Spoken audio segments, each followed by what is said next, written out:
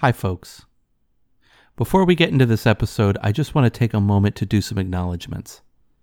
See, this podcast went live 2 days ago, and in that time, it has racked up a decent number of downloads. I won't share the exact number because no pressure or anything, but I'm very humbled and very pleased with the fact that people are actually taking the time to listen to this thing. And I know that some of you have not only listened, but subscribed. And that's fantastic. See, subscribing is the best way to make sure that you're always going to get the content as it comes out. So for those of you who have listened and subscribed, hats off to you. I salute you big time. And for those of you who have listened but haven't subscribed, what are you doing? What are you doing? This isn't a game. Get your head out of there. Come on. Straighten out and fly right.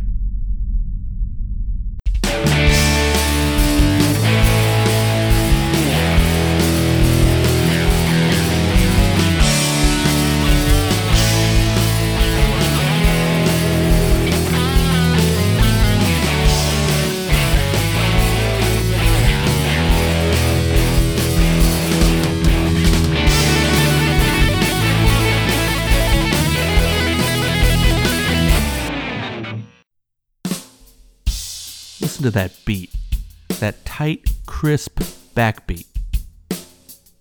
You know, we often don't pay enough attention to the guy sitting at the back of the band, laying down the rhythm, keeping the band in time, and enforcing a solid groove. But we should.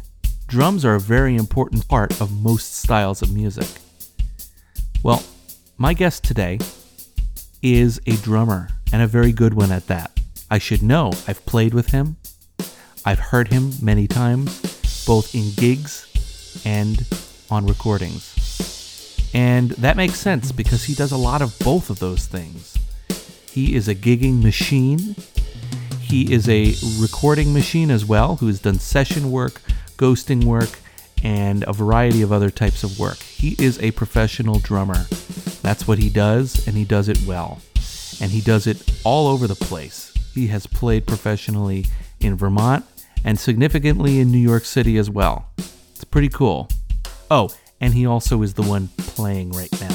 So what you're listening to, that is my next guest, Ian Kohler. Let's welcome him.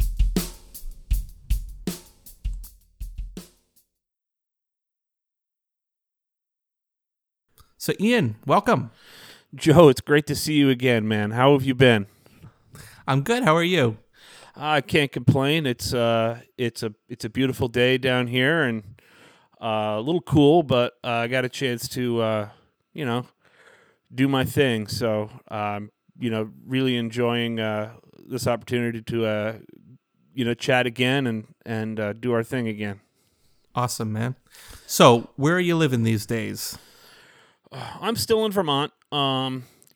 It's a really nice area. And I'm sure. only a day's drive from New York and Boston. So, it's a generally easy commute. If I have work down there and that kind of thing. And also we'll get into this a little later too. Or now. The wedding scene here is really, really good. I would bet. Yeah. I know that the last time I saw you was at your wedding, and it was a beautiful setting, and it's a really nice scene here for that for a musician as well. So I've kind of maintained both for financial reasons, and my family is here too. So I thought it would be nice to stay here as much as I can. Yeah, it's not exactly cheap living in New York. No, and I was in the spring of 2012, 11-ish. I was in northern New Jersey, and I had an uncle who was there, and that was when I was doing a lot of different work down there. And yeah, it's expensive. It's really expensive. I think the last time I looked, you were lucky to find a 2-bedroom apartment or a studio apartment for under $1,200 a month, and that's if you have a view of a brick wall. So, right, exactly. That's a hellhole apartment. I mean, it was funny. One of the guys I did a record with recently, we stayed at he had me to go. He had me down there for the last thing we did together. And we stayed at his parents' place, which is on 86th and Park Avenue. So I said, just out of curiosity, like, how much did they pay for this place? Like, this place is gorgeous, overlooking Central Park, and you're right on the 4 line. I could be at Yankee Stadium in 10 minutes. And he goes, $3 million. I'm like, oh, wow, okay. Yeah, okay. Just to put it in perspective, they have a doorman. Hello, Mr. Kohler, welcome. It's like, Yep. Here, let me get your elevator for you. So it's a completely different world, but yeah, I've kind of stayed in Vermont, which is where I spent a lot of my later years. And it's been nice. I mean, I look out my studio window and I can see, the lake across the street, and I'm about 30 minutes outside of Burlington. So, I mean, it's cool. Yeah, for sure. Yeah, I mean, we both grew up in Vermont, so, we know what it's like, but just absolutely. Maybe for listeners who aren't familiar, do you want to talk a little bit about the Vermont scene? Like, are you still doing a lot of stuff in Vermont?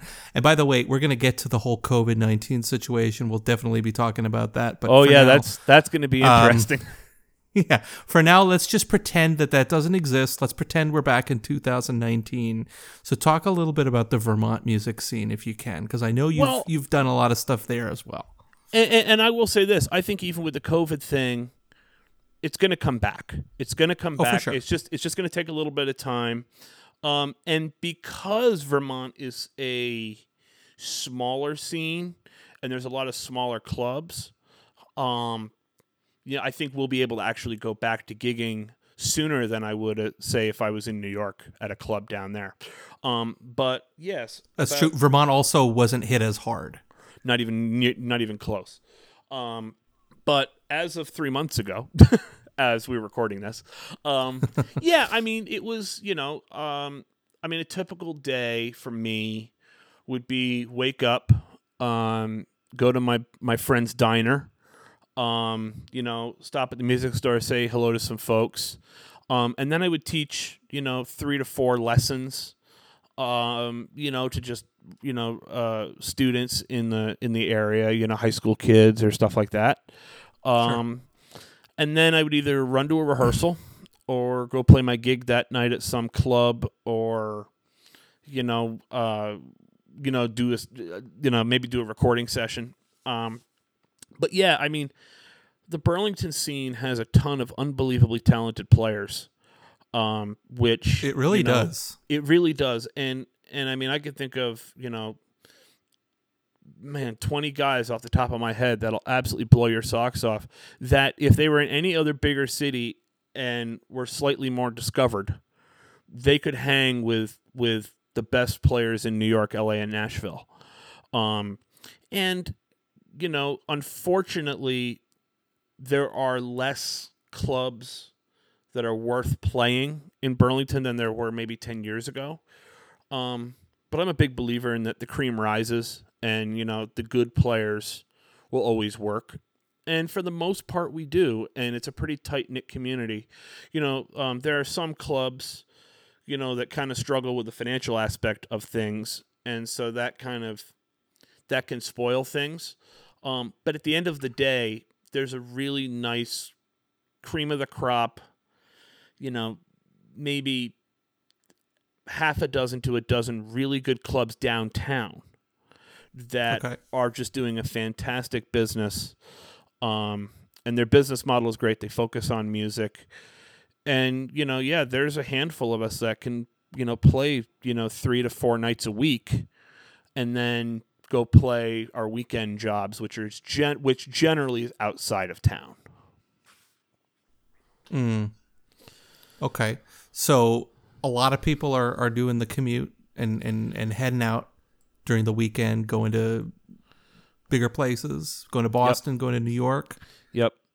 I mean, to some extent, I am finding myself doing a lot of work outside of Vermont, But this past summer, 2019, was really filled with doing weddings.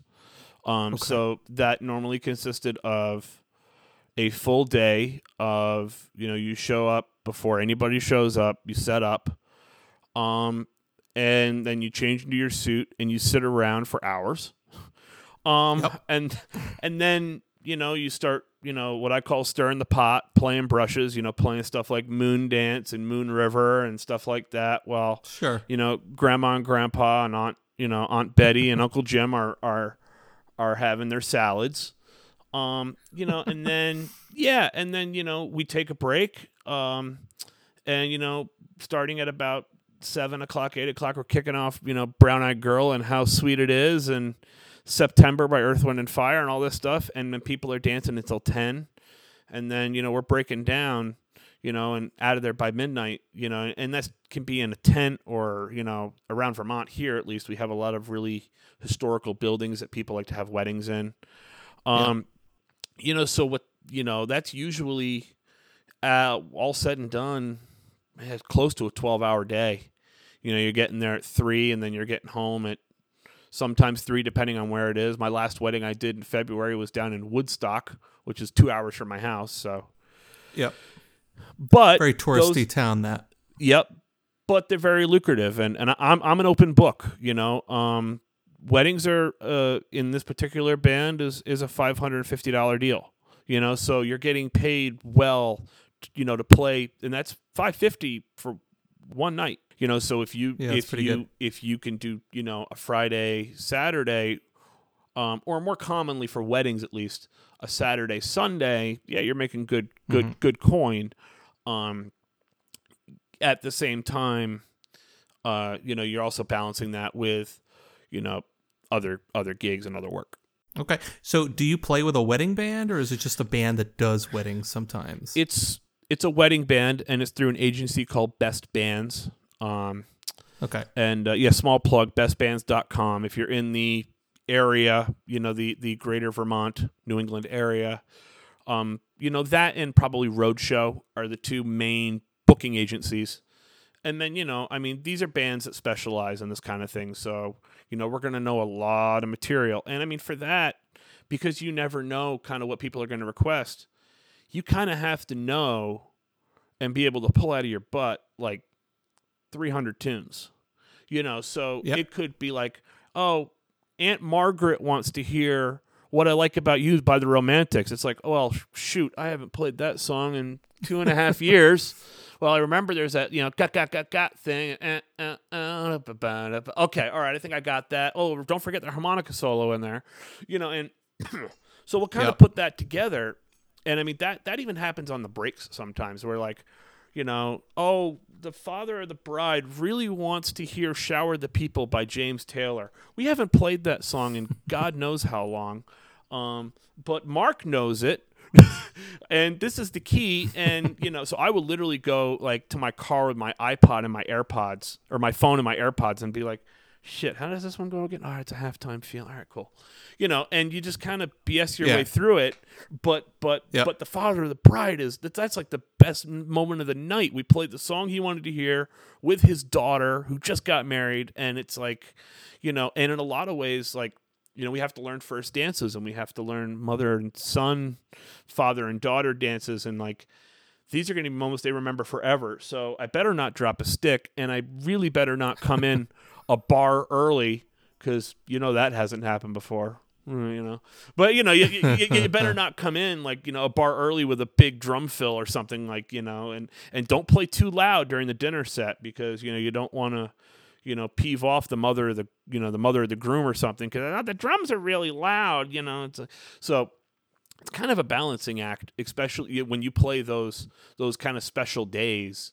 And it's something that I know a lot of musicians may not think about, but it's certainly, you kind of have to be mindful of that, And I started doing this stuff as a sub too, so I wasn't even in the band, This was with like a different band, but I would go in as a sub and start doing this kind of stuff, and I had stepped on my foot a few times, where I tell like an off-color joke, and it's kind of like, oh, you might have offended the grandmother. It's like, oh shit, sorry, So you kind of have to know how to act on those things, and be professional and dress nice, and try not to spill beer on your tuxedo, that kind of stuff. That's the kind of gig that really calls for a level of professionalism. You can't be a diva, you can't be a rock star. You're there to make.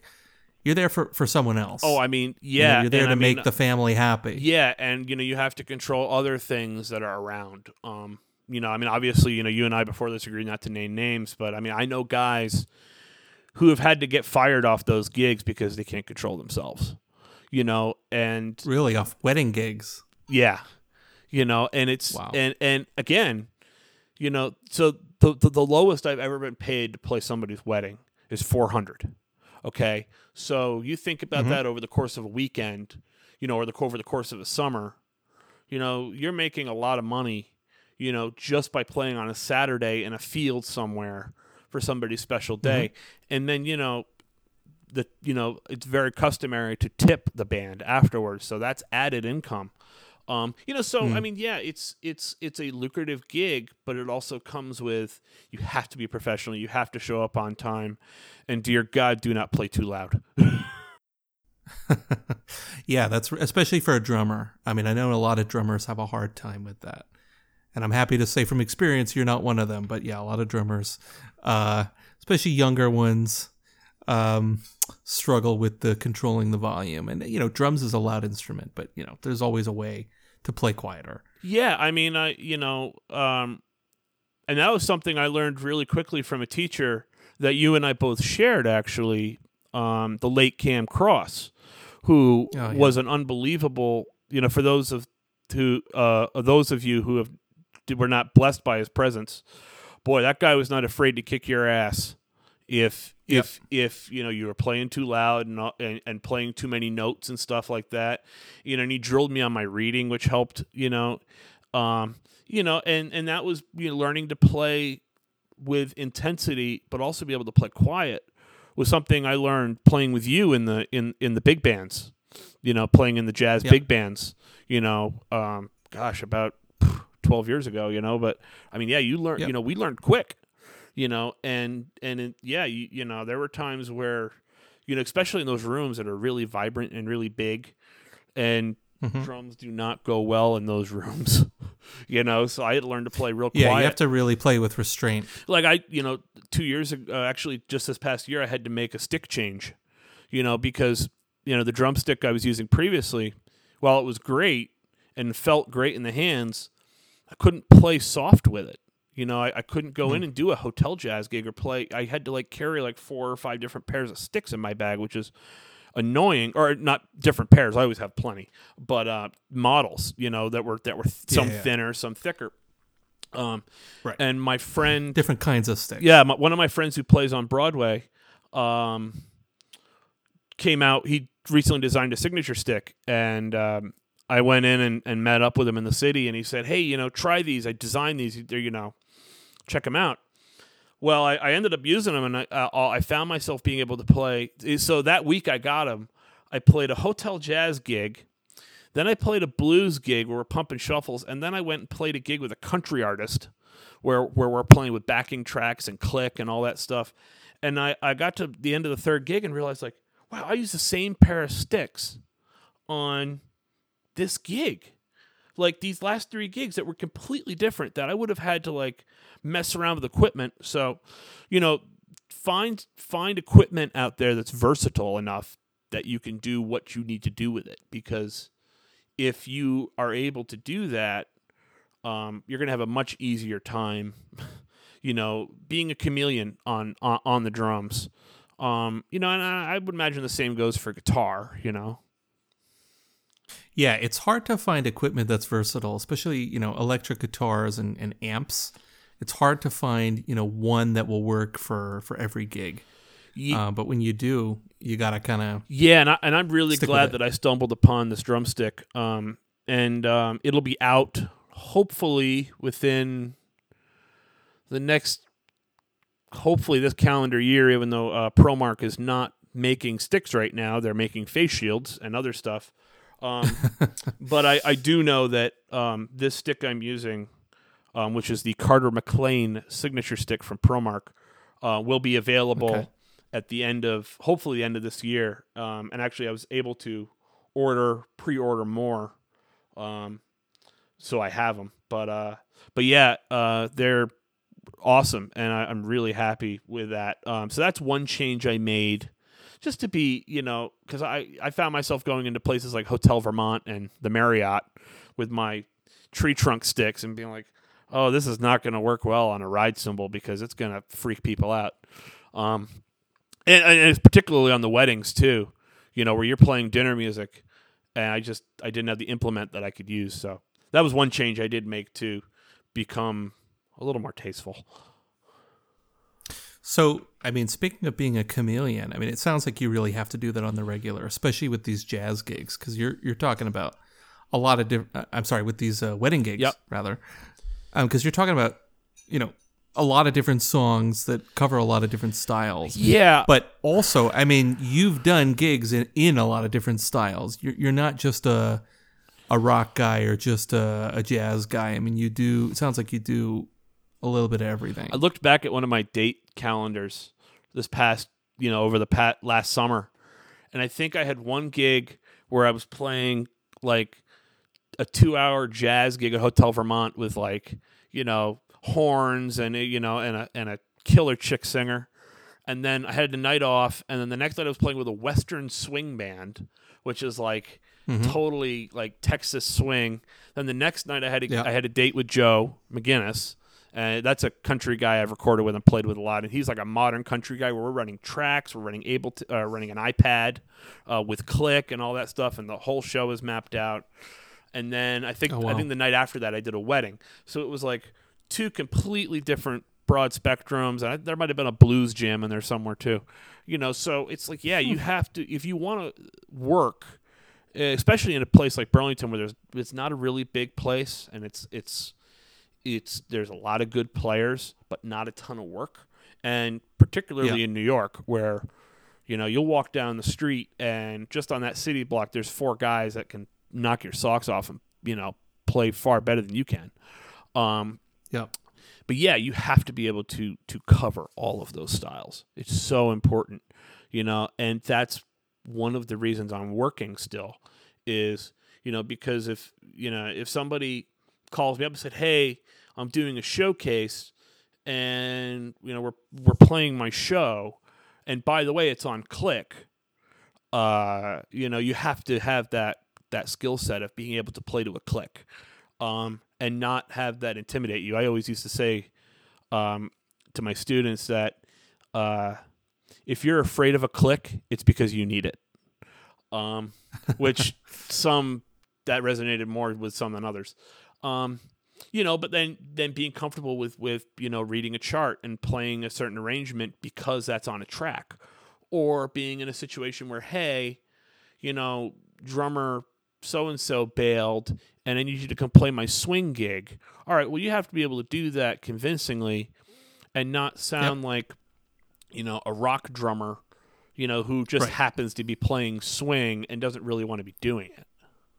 Yeah, you don't want to sound like a death metal guy, imitating the old Chips Ahoy commercial, with Sing Sing Sing. Yeah, and you want to sound like you're really playing swing. Yeah, and I mean, one of the things I've found is that there's a lot of guys who play, metal and stuff like that, and that's kind of what they do, or they just do YouTube, and that's fine, but you really don't get a broad concept, or at least a well-rounded, musical being. I feel like, that's one of the things,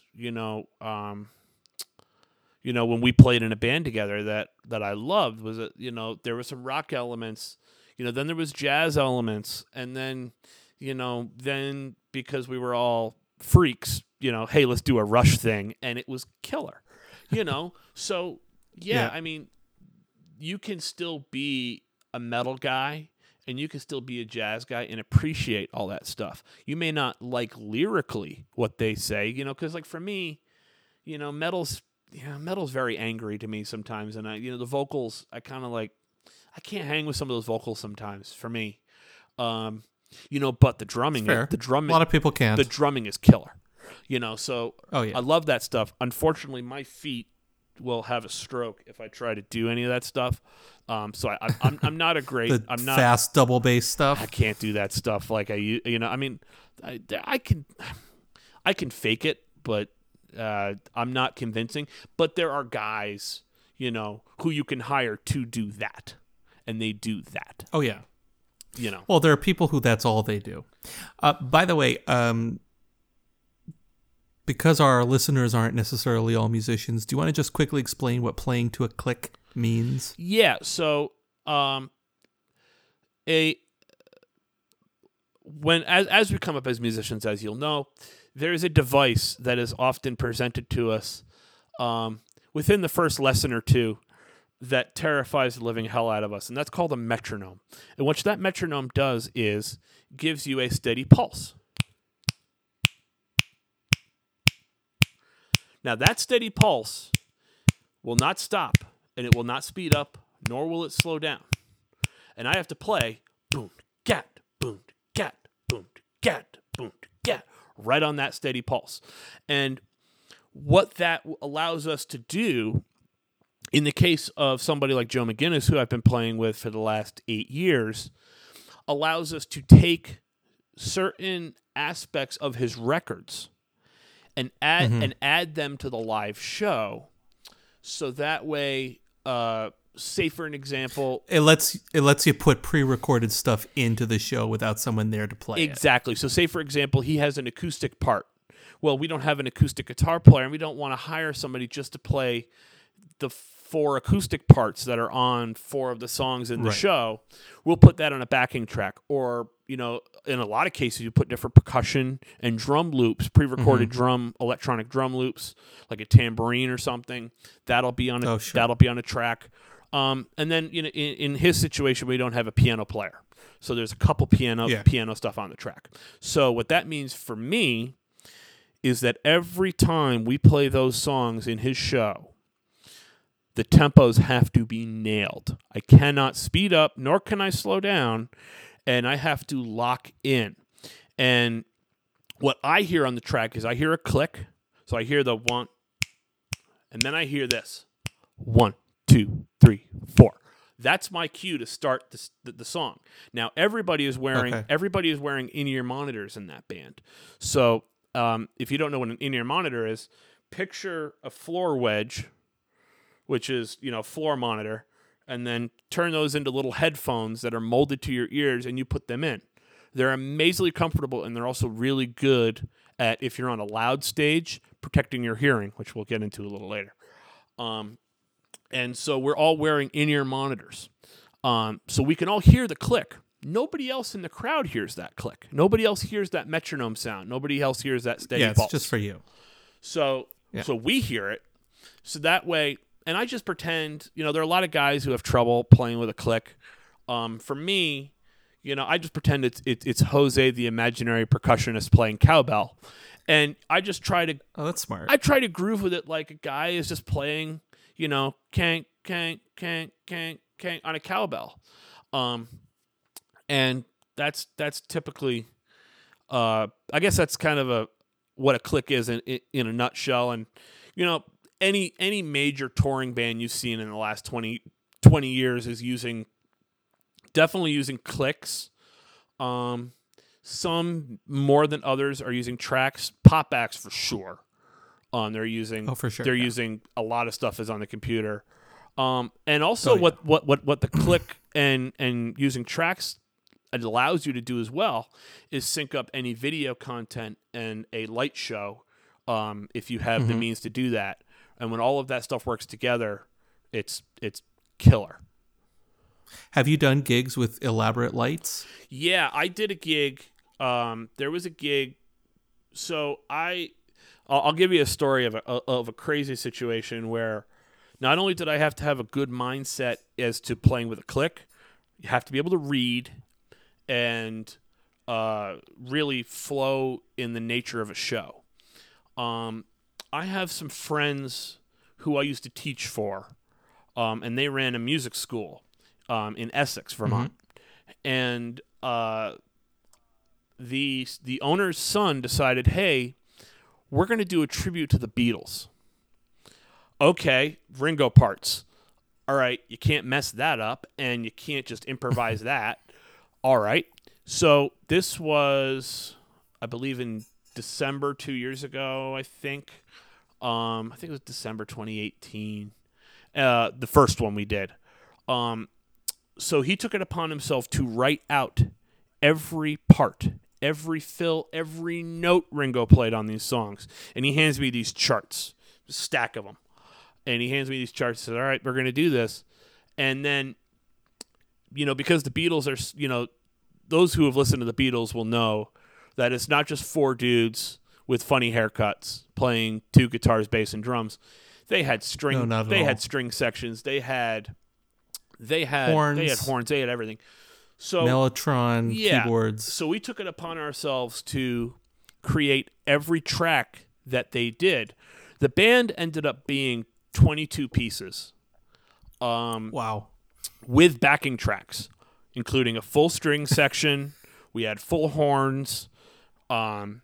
Myself and musical director Trevor switched off on drums because he's also a drummer, and he plays piano, and he plays bass. Oh, and by the way, he's at the time 17, and yeah, it was ridiculous. And those videos are actually on Vimeo if you want to check out. It's the Contoy School of Music Band Beatles tribute.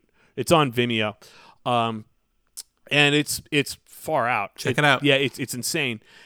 So last summer, we were asked to headline the Champlain Valley Fair, which in Vermont, that's like the biggest fair.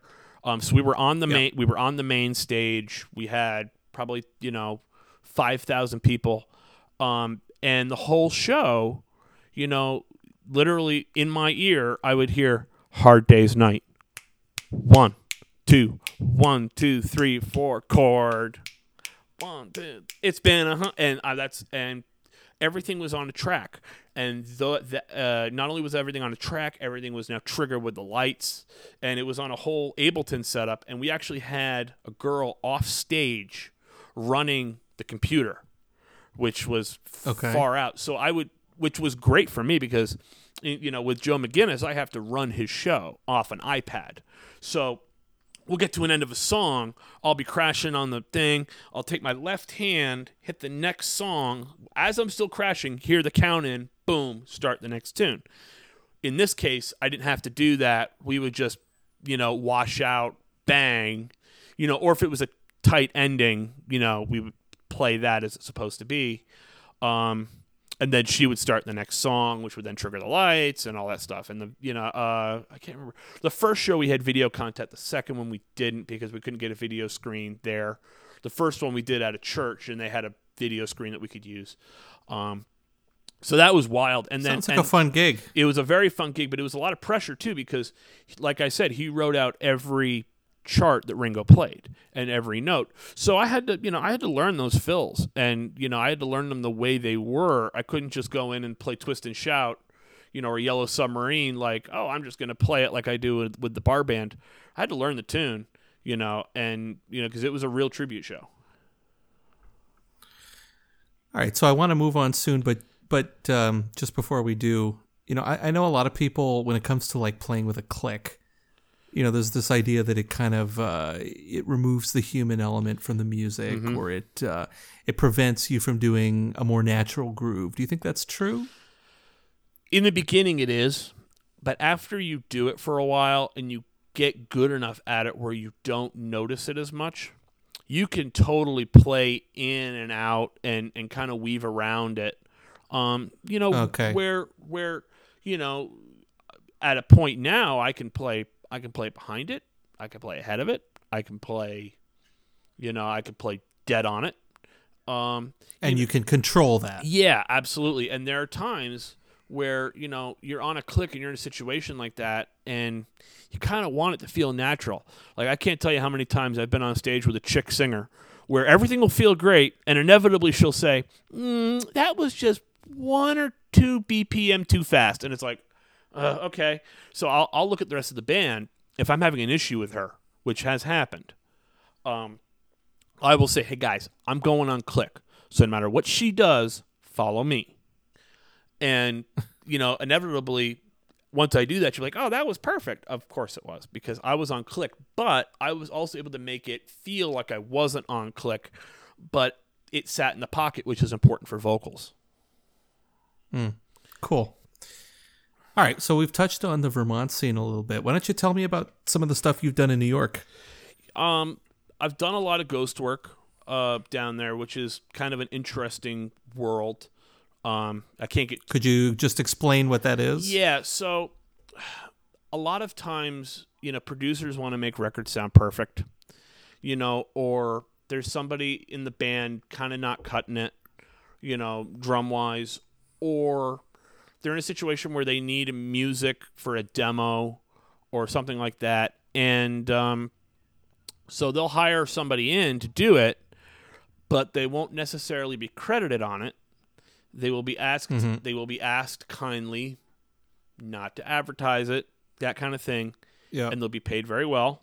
Actually, a friend of mine ended up playing on a Kiss record.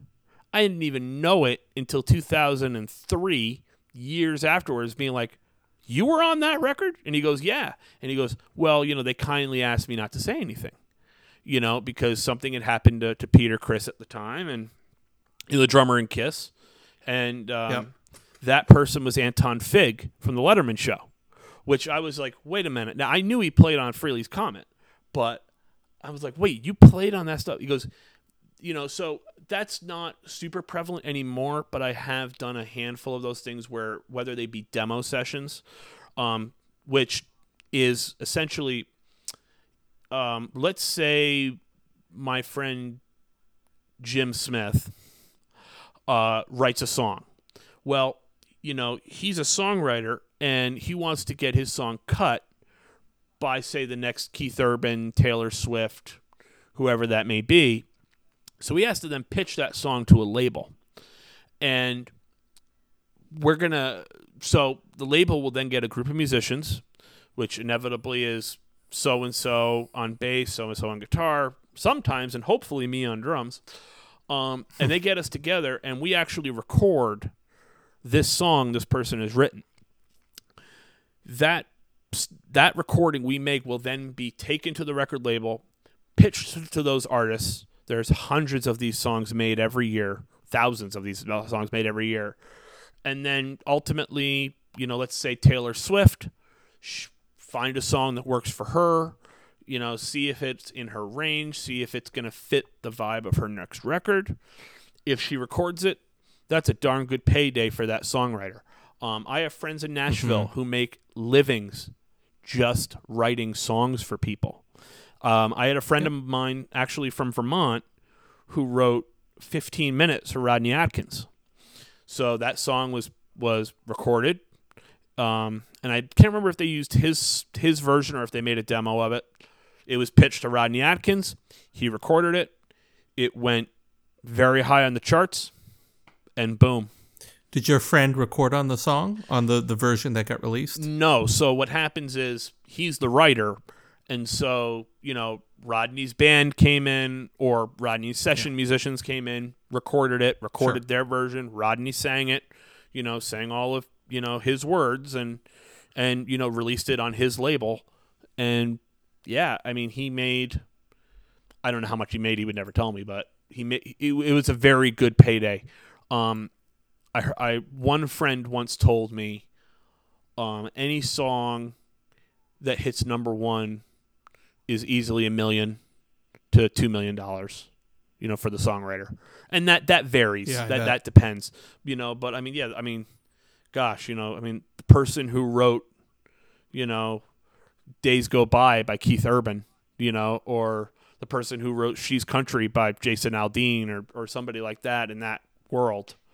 Uptown Funk. I mean, gosh, can you imagine what the guy who wrote? Now, mind you, every time that gets played on the record, every time Uptown Funk gets played on the radio, that songwriter makes royalties. That artist also makes royalties. And there are some people who kind of get screwed in that whole world, and I'm not privy to that. I'm just the drummer, but so you have to be in the union in New York to do that, and so I go in and I do those sessions, and it kind of depends on a lot of the high level guys like your Anton Figs, your Sean Peltons, your Steve Gads, your Vinny Caliutas, they don't do demo sessions a lot because that work doesn't pay as much. But for a low life like me, I'm happy to go down there and do a weekend of that. And it's a crazy environment too, because you're in a room, the red light goes on, and time is money in the studio, and a lot of times I got to be done in 2 takes. And at least get the drums down to where, okay, they make sense. And 9 times out of 10 I'm playing one of 5 beats, and I'm going to use like one of like 4 different stock fills, and yeah. But you got to play tight. You have to play tight. You have to play tight with the click. You have to be comfortable with the bass player you're working with, and it's important to try to, at least make it sound like you're all playing together. I did a record with a country pop group that actually did kind of well in the iTunes charts, and that record, I basically came in and overdubbed, because they had a drum machine on it, like virtual drums, and it was like 2 or 3 tunes that were kind of more country, and we're like, oh, we kind of want a real drummer. And I happened to be in the city that day because I was actually hanging at the Letterman show just as a guest, hanging with Anton and Will and, some of the guys I knew in the city. And, my friend said, hey, can you come down and just track this stuff? And it ended up being great songs. But, yeah, I mean, in that case, I had to make it sound like I was playing with the band, which I was never playing with. I was in a room by myself. And it's very easy for that stuff to start to sound sterile. But if you can make it sound like you played with the guys, that's certainly more preferable for sure than using, at least in my opinion, than using a drum loop. Oh, for sure.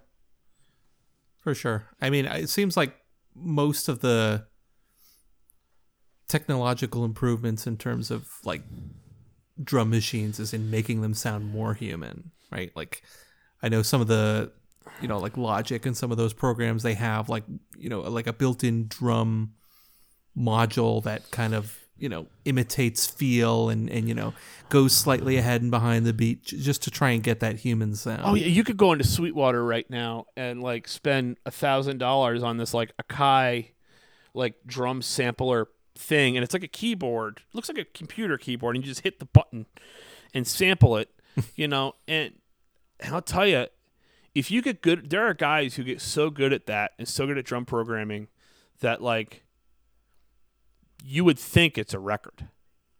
Like actually, I do know an artist that will remain nameless that I just did a record with, and 2 or 3 songs were actually done with a drum loop.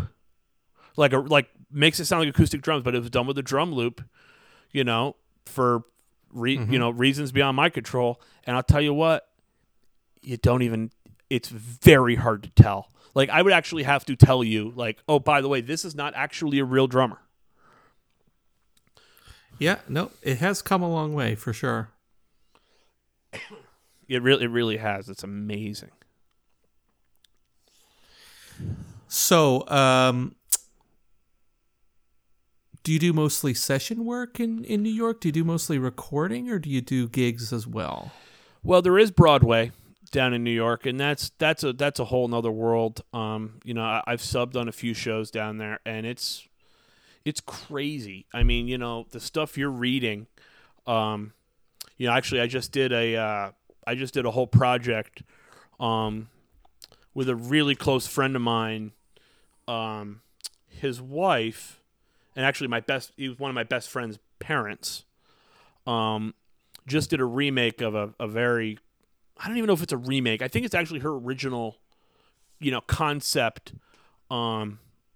on Pinocchio. So she wrote all the music and had me come down to help her. She's actually a classical harpist. I mean, one of the best in the country. And her husband. Does she play with orchestras? She plays with orchestras in the city, and then. Okay. And then her husband, my friend's dad, he's had the lead French horn chair at Phantom of the Opera since it opened in 1988. Yeah, that's 32 years of that show. So they're prolific musicians and wonderful, wonderful people. Anyhow, excuse me. She had me come down and help her, because she's a harpist. She doesn't know drums. Help her come up with some parts. And how do you write this? How do you write that? So I went down and I helped her out with that. And, again, we came up with, the first thing I went to was we came up with simple grooves, simple beats that made sense, and of course they had to make sense with the plot of the story, so I just, and because I'm not necessarily a big musical guy, this stuff really wasn't on my radar even 3 years ago. I just kind of approached it like a rock thing. I approached it like a regular session where it's like, okay, well, I have to come up with a beat here.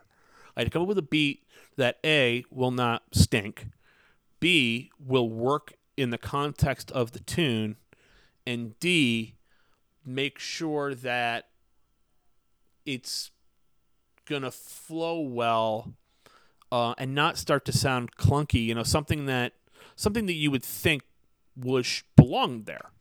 So she, we in about 2 days we finished kind of all the drum parts, and there were even some stuff where I said, "Look, drum set's not going to work here. Let's do a percussion thing. Let's maybe I'll just play this with the shaker. And that worked perfect. For that one pass. So last September, we finally got all the music together to go and record it. Okay. And so I drive down to New Jersey. So I drive down to New York, and I stay with them. When I get to New York, the brakes on my car are going out. So it's like, oh, geez, I have to think about that, And I managed to, fit in a lesson or two down there. I went and taught a lesson, and then hung out with some friends. And so the next day we go down to the studio, and it takes me forever to find this place. I walk into the studio, and there's the bass player from that tours of Blood, Sweat, and Tears. And I'm like, all right, this is going to be a good day. And then the piano player that was there, we just recorded Rhythm. The piano player that was there was the piano player at Aladdin on Broadway. So I'm like, these guys are killer. So, I get in the drum booth, hands me the charts that I helped her write. And, we tracked this stuff, and, we got the whole, I think we got, I played on half of it because it didn't make sense to hire me to go back down there again to do the other half. So, I played on half of the recordings, and we did it all in, a day. Yeah, a full day, with lunch in between. And, and it sounds fantastic. So hopefully, that goes somewhere, but that's just that was another situation where I really had to okay, I need to be really mindful of the drum parts I try to come up with here. So this is a show that's set to open at some point down in New York? With the way things are going right now, I know there's some uncertainty about everything. It's tough to say, I mean, how many shows will open after we come out of this? It's hard to say. Before the world ended, it was being pitched. So, okay.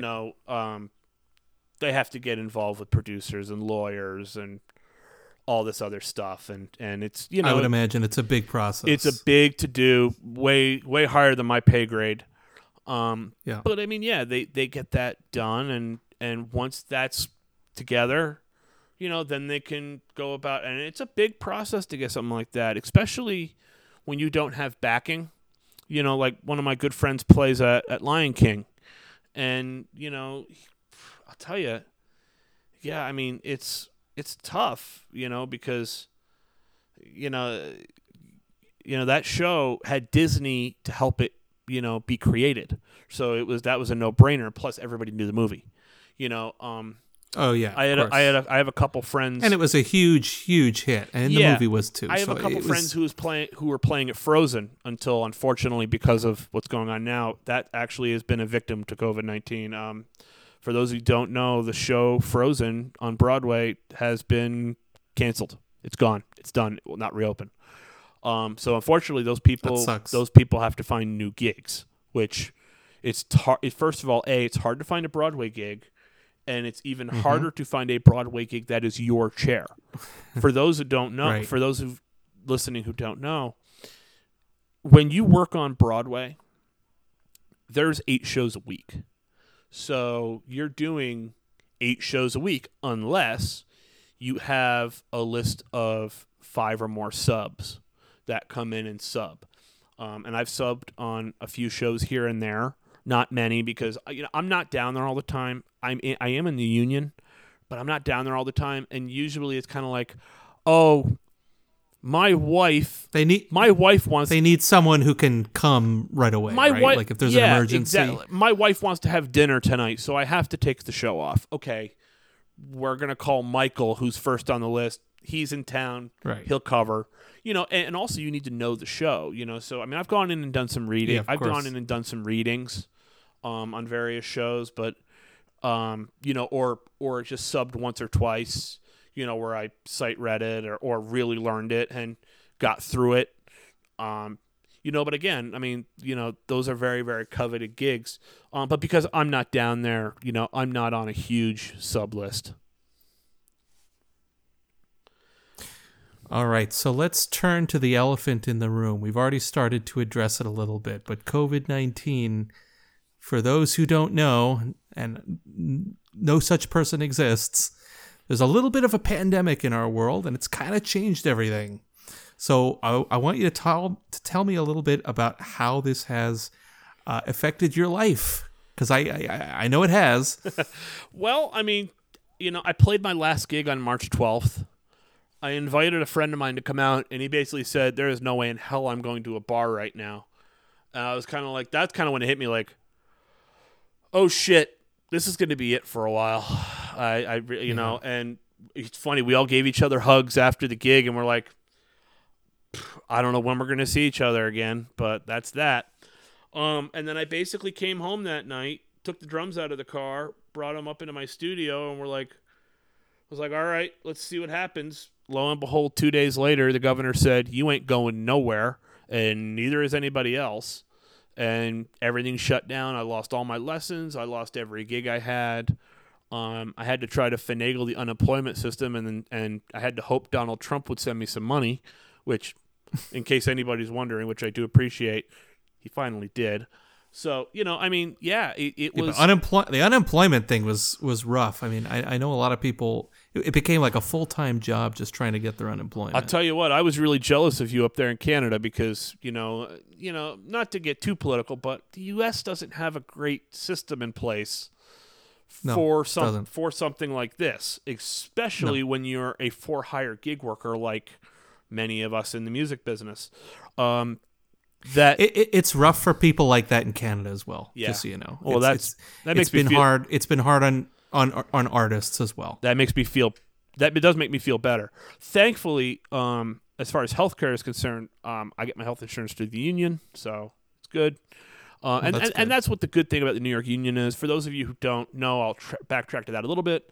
The union is basically an extremely large group of musicians in New York that have chosen to. Which union is it, by the way? What's the name of the union? It's Local 802. It's the New York Musicians Union. And the union book is like that. It's huge. There's got to be probably, 5,000 of us on there. But anyway, wow.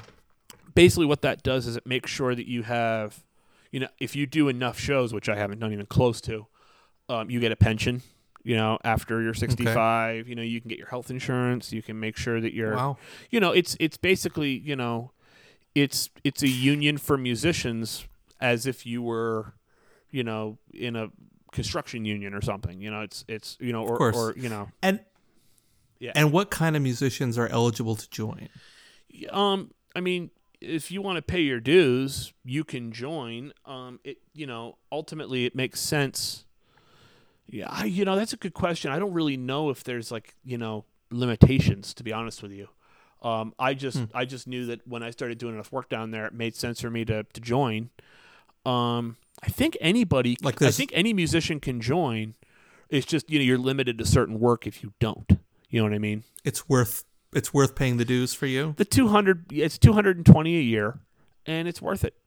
It's totally worth it. Yeah. Because first of all, Well, if you do enough work, you'll get a pension after a while.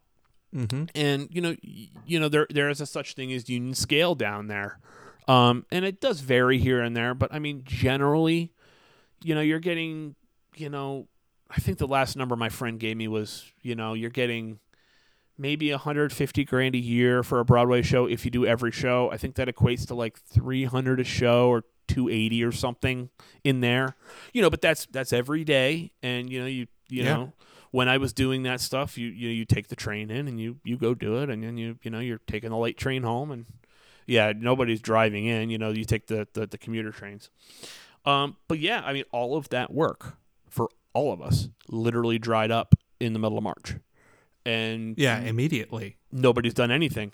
So I've had to really kind of get my shit together with my home studio because people still wanted to make records, and I'm all about that. I want to make all the records.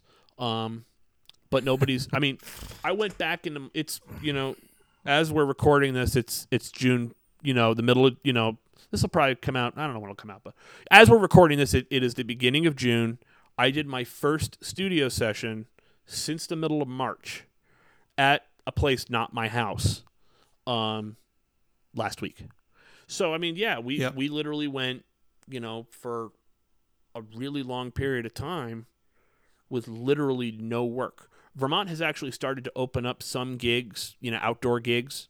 So I mean that may come, but all my weddings. Yeah, because Vermont has had relatively low case numbers. Vermont was actually one of the first states to start reopening, like retail shops, and Vermont is a little bit ahead of the curve. As of this recording, of us recording this, I believe we are like not even the 900 cases yet, and maybe 50 people have died. Contrast to New York City, contrast to New York, where it's quite a bit more. I think it might be 60, 70. 60, yeah, I mean, it's pretty, all right. It's pretty low. It's under 100. Now, for any state right now, that's flipping brilliant to be under 100. Yeah. So, yeah, I mean, listen, one death is too many, but ultimately, if we can start getting back to normal life, that would be ideal. And, I mean, yes, one death is too many, but you also don't want the, the cure to be worse than the disease. And, we have 40 million people in this country unemployed, so we got to start doing something smart. We have to be smart about it. So that means, going out and wearing your mask and, trying not to, hug and kiss everybody you see. But yeah, it's a delicate balancing act. It is. But stuff is starting to open up. So in this time, I really had to get my stuff together with my home studio. So I've had a bunch of friends emailing me tracks. So, what'll happen is, hey, I want drums on this. And sometimes they're really anal. I want every note this way. Okay, well, I'll try to do that for you. But, most of the time, it's be you. I'm hiring you to be you. Sure. And I do it just like I did in the studio. So, I have my Persona Studio Live mixer, and I have, my, Logic Pro setup, and, that I'm recording on now for this with you. And, in case anybody knows, we are not in the same room. Joe is in Canada. I'm in the U.S. And, and we're talking over Zoom. And I mean, God, can you imagine how much Zoom is making right now? Boy, oh boy, the guy who invented that has got to be a bazillionaire now. But yeah, I mean, it's been, I'm doing this now. So, when do you anticipate gigging coming back? Boy, and becoming something that you can start to, make money off again. Boy, that's really hard to say. My hope is it'll come back sooner than later. But God, it needs to be. You need to be able to have gatherings again, and I don't know when that'll be. You need to be able to, hang out with people. I've had my first 3 weddings in June moved to next year. August still might happen. September still might happen. Hard to say. It's kind of all up to the governor at this point on what's allowed. Gosh, your guess is as good as any. As good as mine, I guess. Yeah, it's literally impossible to say. It's gonna be it's gonna be what it is. So I had to make the transition to recording at home and being a YouTube drummer or an Instagram drummer, which I've kind of always looked down on that stuff. Just because a lot of the guys you see on YouTube and Instagram playing way more chops than are ever needed in any song. Those are typically the guys who aren't working. And those are typically the guys who you see who are just playing in their basement. And there are actually drummers who are legitimately famous and have endorsement deals by doing that. It's kind of and they don't gig. And I know that there is no way in hell they have done any gigs, because the minute you show up and play like that on a gig is the minute that the artist I'm playing with will literally turn around and say, I'm going to play this show without drums tonight. I have actually seen guys. I actually got a cold call from a guy once. He got my Facebook number or something like that. He goes, "Hey man, I really want to sub for you, with Joe McGinnis." And I said, "All right, well, first of all, I don't know you. I know nothing of your I know nothing of your personal character. So I have no idea if you're going to be a dick on this gig or if you're just, I'm like, all right, well, let me see what the stuff he sent me is just like him chopping over this country tune. And I'm like, man, if you showed up and did that at sound check, he would turn around and be like, I don't know what you're smoking, but I'm not doing this tonight with you because he would rather take a hit on pay and play an acoustic than play with a guy who's playing like that. So, you kind of have to, be careful with what you see online, in regard to, guys who are playing on YouTube and Instagram, guys who call themselves, teaching gurus, there is one platform on YouTube that you and I agree not to name names, but where the CEO, the CEO of the platform, says, don't work on your weaknesses, which if you're Steve Gadd or if you're Steve Gadd or Jojo Mayer, that's one thing, but one kid sees that, they're going to be screwed. Don't work on your weaknesses? Don't work on your weaknesses. I actually saw him post that, and it's also, the platform that says, get fast, learn to play faster in 10 days. Yeah, okay, because I've gotten gigs from playing faster. The faster I play, the more gigs I get. So I mean, sure. I would certainly caution anybody, listening to this, just be careful of who you're seeing on YouTube, and a lot of the guys that are great YouTube drummers are the guys who are posting, drum cams from their concerts, and posting, which I try to do, or, posting drum covers in a sense that, you're at least serving the song, I just can't hang with a drum cover that, is doing stick tricks and bouncing basketballs off bass drums and, playing with fire and stuff like that. I just think it's kind of interesting, but but it's funny because that's where this business is kind of starting to go. So, we shall see. Going online and going away from gigging and more toward showing off on YouTube and Instagram? Is that what you're saying? A little bit. Like I said, that there are guys who are legitimately famous on YouTube.